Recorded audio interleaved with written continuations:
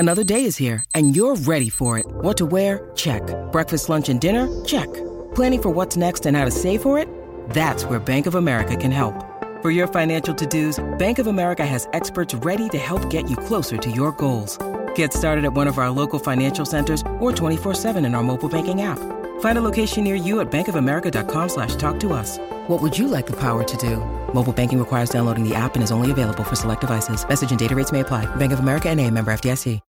When you need mealtime inspiration, it's worth shopping Kroger, where you'll find over 30,000 mouth-watering choices that excite your inner foodie. And no matter what tasty choice you make, you'll enjoy our everyday low prices, plus extra ways to save, like digital coupons worth over $600 each week. You can also save up to $1 off per gallon at the pump with fuel points. More savings and more inspiring flavors make shopping Kroger worth it every time. Kroger, fresh for everyone. Fuel restrictions apply.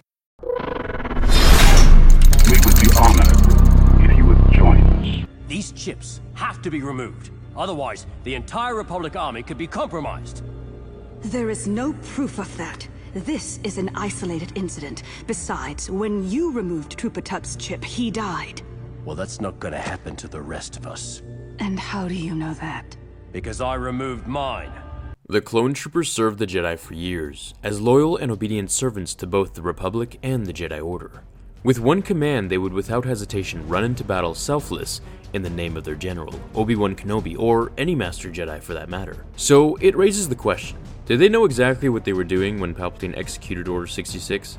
If we look at things psychologically, it would only be explained that someone who could be so loyal for years then switch on a dime into a cold killer to the very people they served and fought beside, then we can say they're bipolar or have split personalities. The event was triggered by Clone Protocol 66, an order implanted into the clones by the Sith Lords and Kaminoan scientists who created the clone army.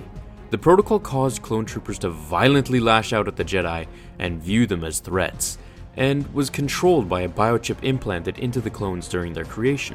The chip could control the behavior of the clones and ensure total obedience. Essentially, they were hypnotized by this chip, which made them to believe an obedient clone is a good clone. In the Revenge of the Sith novelization, it is noted that after Palpatine ended the hologram communication with Cody, he looked to the ground where Obi-Wan had just rode off on his dragon mount into battle, muttering, "Would it have been too much to ask for the order to have come through before I gave him back that bloody lightsaber?"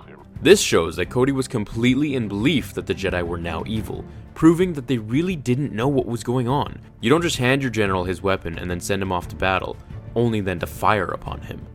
We should also note that the chip was implanted in defense of possible rogue Jedi. Master Sifo Dyas was the only Jedi who knew of this. Referring to Clone Wars Episode 3 Season 6 titled Fugitive, it is stated that the clones were told the chip was to be used as a safety mechanism in case they were to become aggressive like their source, Jango Fett.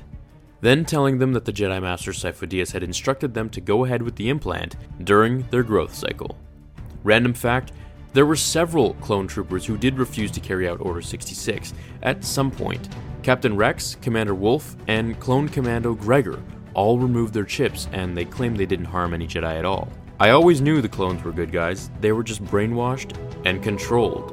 Thank you so much for watching this episode, my fellow Jedi and Sith friends. I hope you enjoyed yesterday's video, and I also hope you all had a great day. I'll see you all in tomorrow's episode of Star Wars Theory.